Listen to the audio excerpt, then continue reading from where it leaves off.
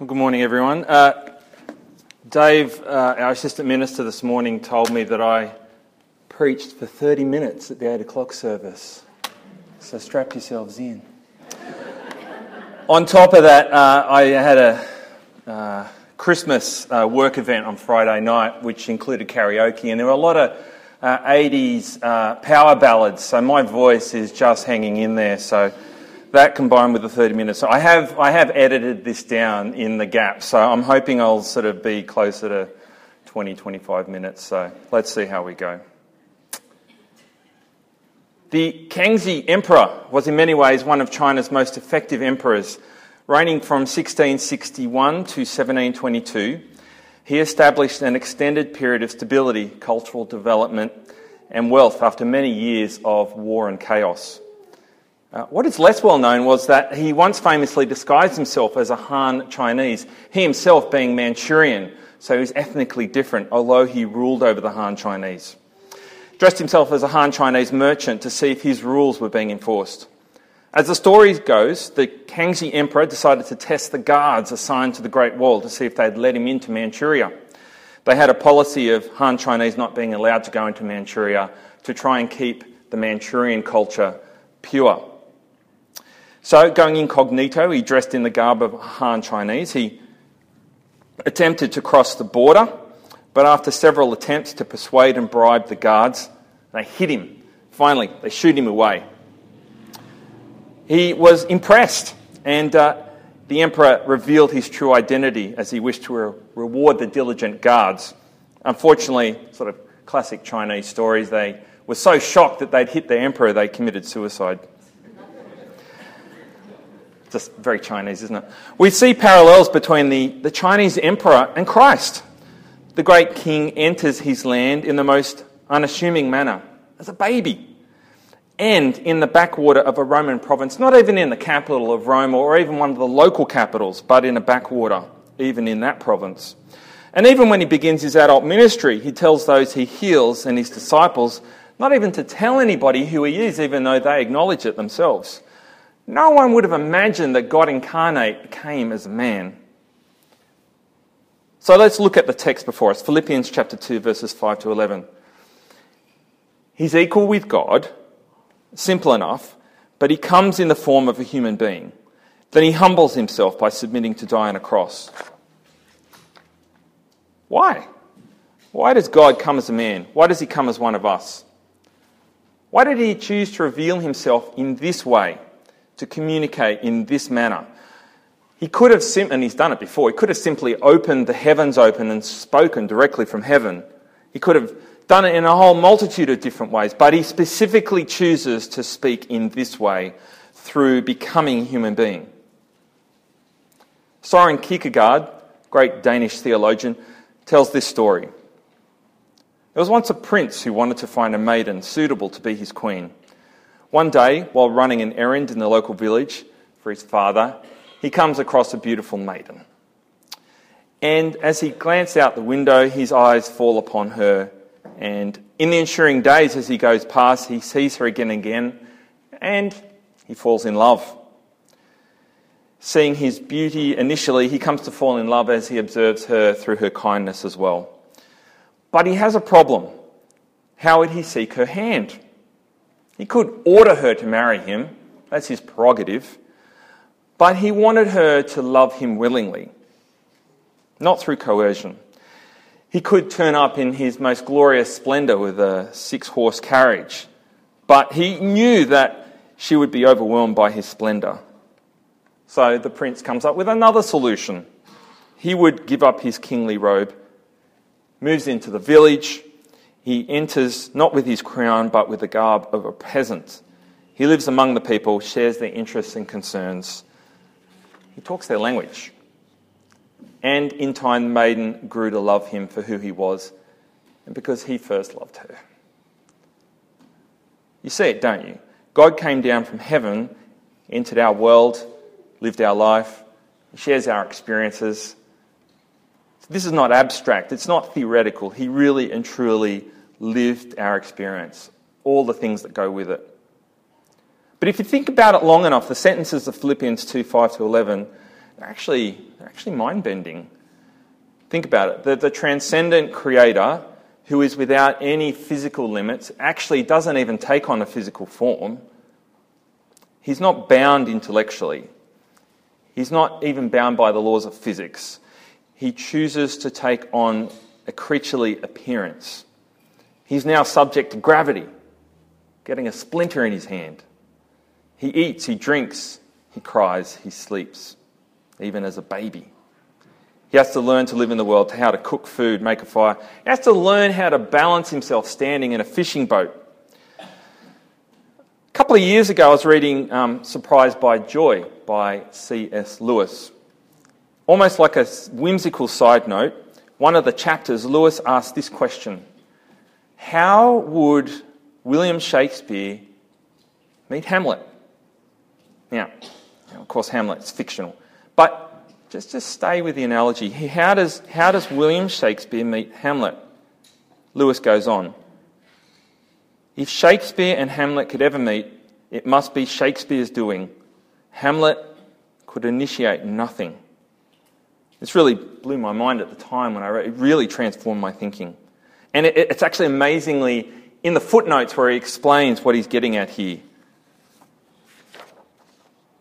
Shakespeare could, in principle, make himself appear as author within the play and write a dialogue between himself and Hamlet. Now, this gets really tricky. Listen to this.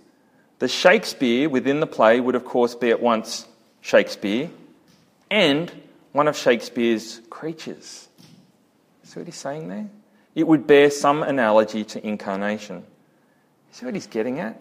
How does God meet humanity? How does he, the transcendent maker, come to talk to them?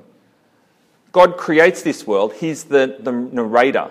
He's written the story, but no longer is he the grand narrator off screen. He actually comes into the plot. He writes himself into the story. Not only does he do so, but he becomes the central character in that plot in Christ Jesus. And he goes on to live their lives, feel the same hopes, fears, and aspirations. It's quite amazing when you think about it. There is another reason why God came as a human being. One of the great church fathers, a guy called Gregory of Nazianzus, try and say that 3 times quickly, the Bishop of Constantinople in the 4th century, made this very famous statement: that which is not taken up is not healed. That which is not taken up is not healed. What does he mean by this? To heal humanity, God had to take on all of humanity. He had to take it all up. He had to take on our physical presence. He had to take on our human will, our emotions, our desires, and he had to live that experience of being human.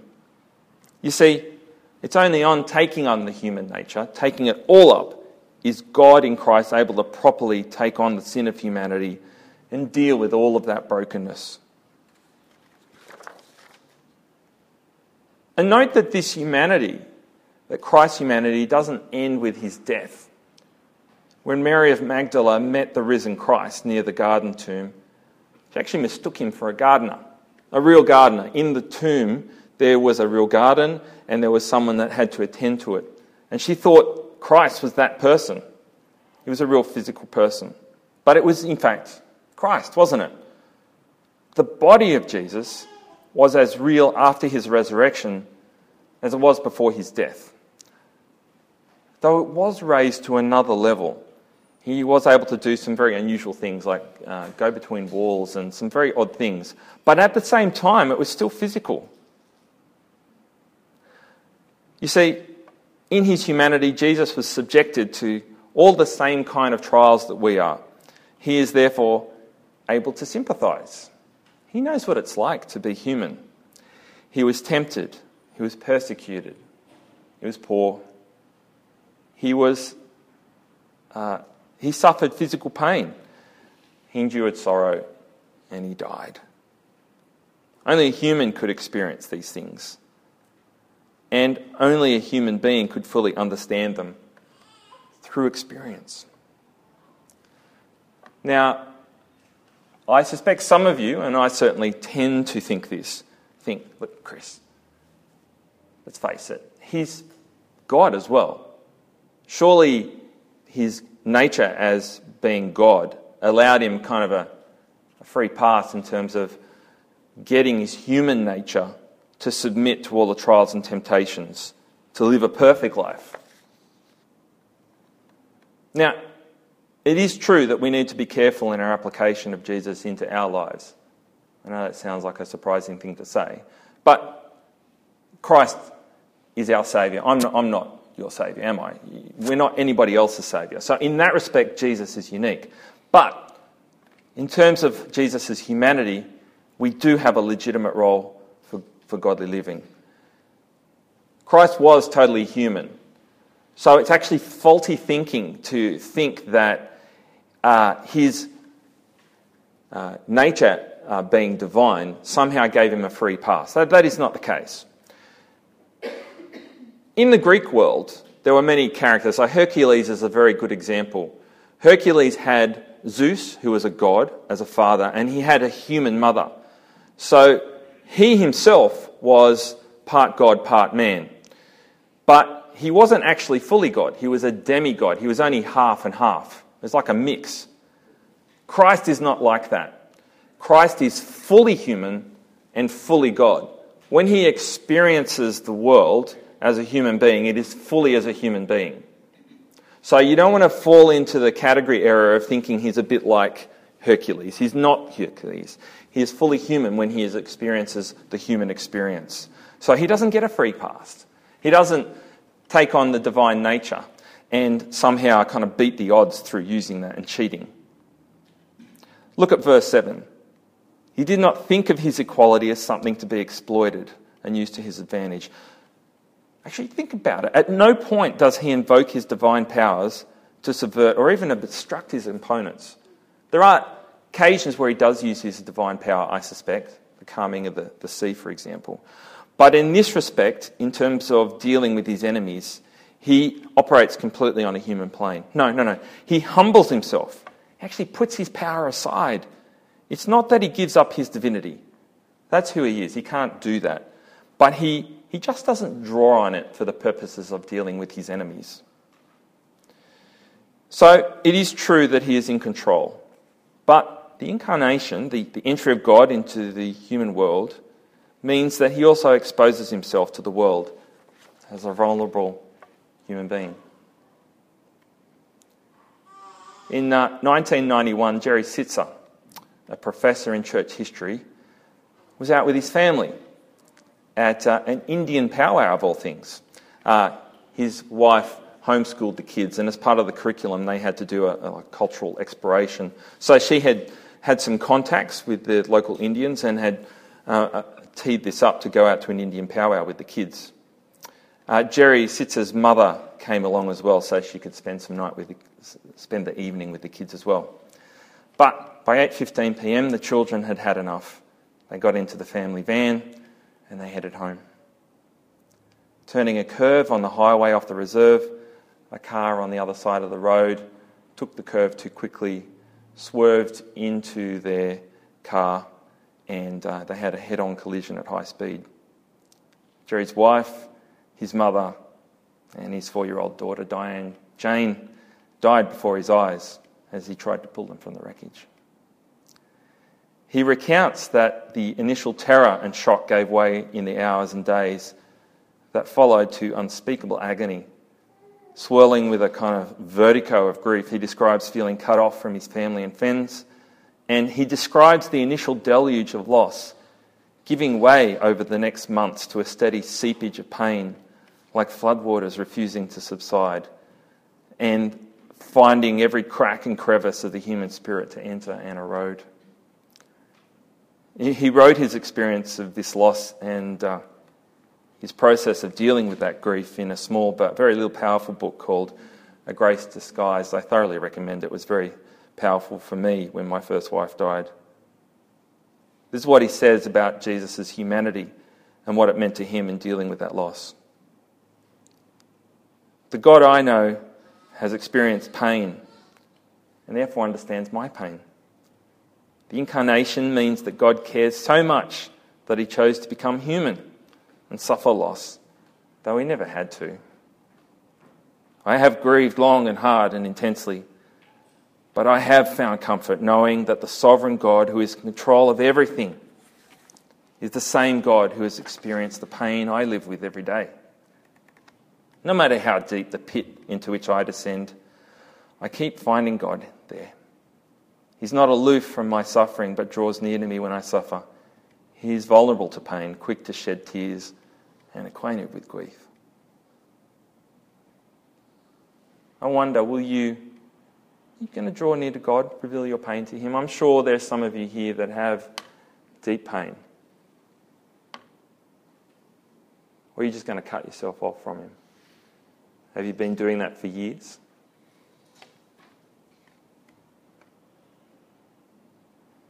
I do it.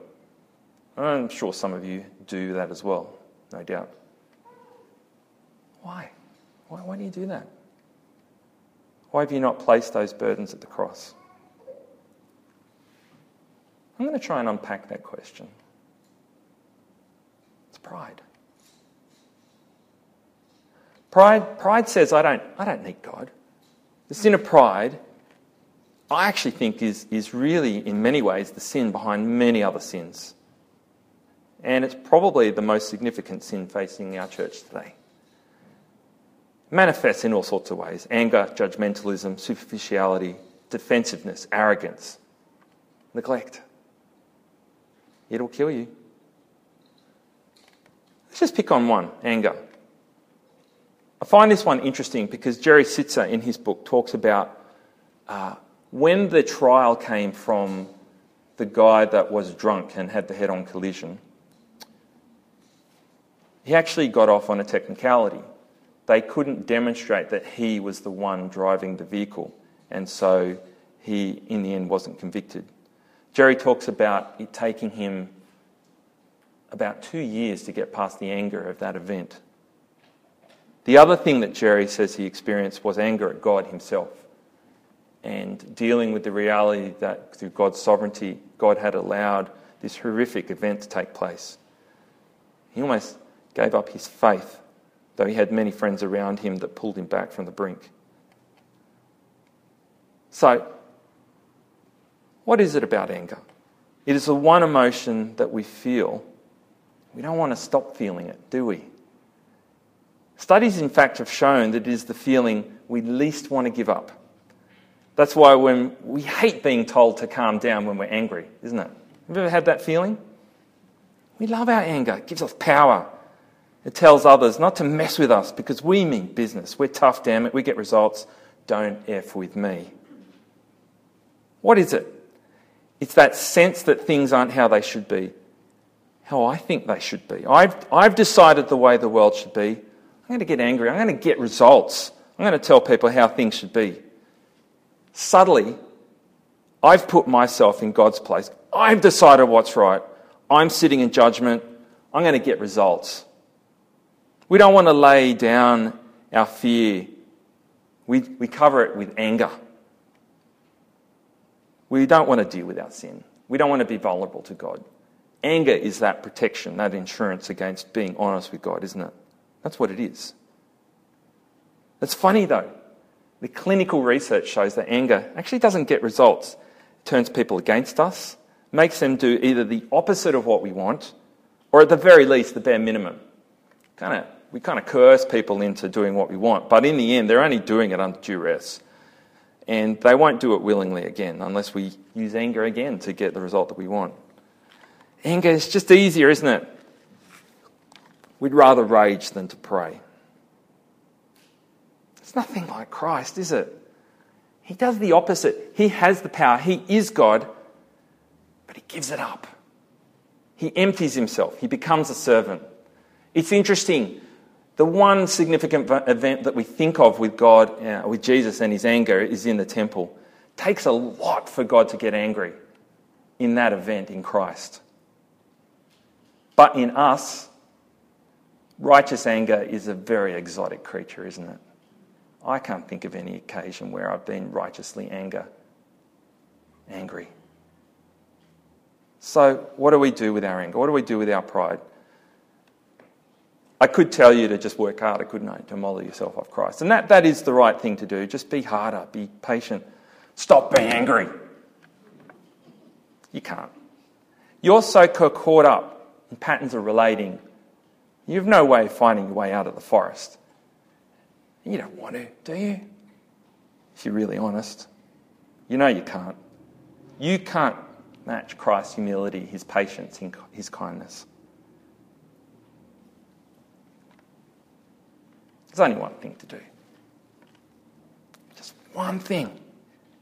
Look at the cross. Just look at it. Look at it. Your anger, my anger. It's up there. It's up there on that bloody tree. It's right there raging against God even now. Christ has dealt with it. You are free if you understand the cross of its power. You're free of the anger and the corrosion because you're forgiven. Let that forgiveness seep into your soul. Keep looking at the cross and remembering what Christ has done. That's the answer. That's what motivates us to godly living. By understanding that our sin, that our anger and our frustration has already been dealt with on the cross.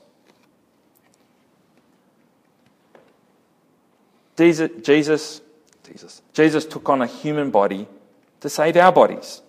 He took on a human mind to save our minds. Without becoming man in his emotions, there would have been no way that he could have saved our hearts, could he? And without taking a human will, he could not have saved our broken and wandering wills. As Gregory of Nazianzus said, that which is not taken up has not been healed. He became man in full so that he might save us in full. It's truly marvellous, really, when you think about it. It's an incredible truth. Something that's really worth being reminded of in the coming of Christmas. He understands you, he understands me, and he sympathises. If only you'll let him. Amen.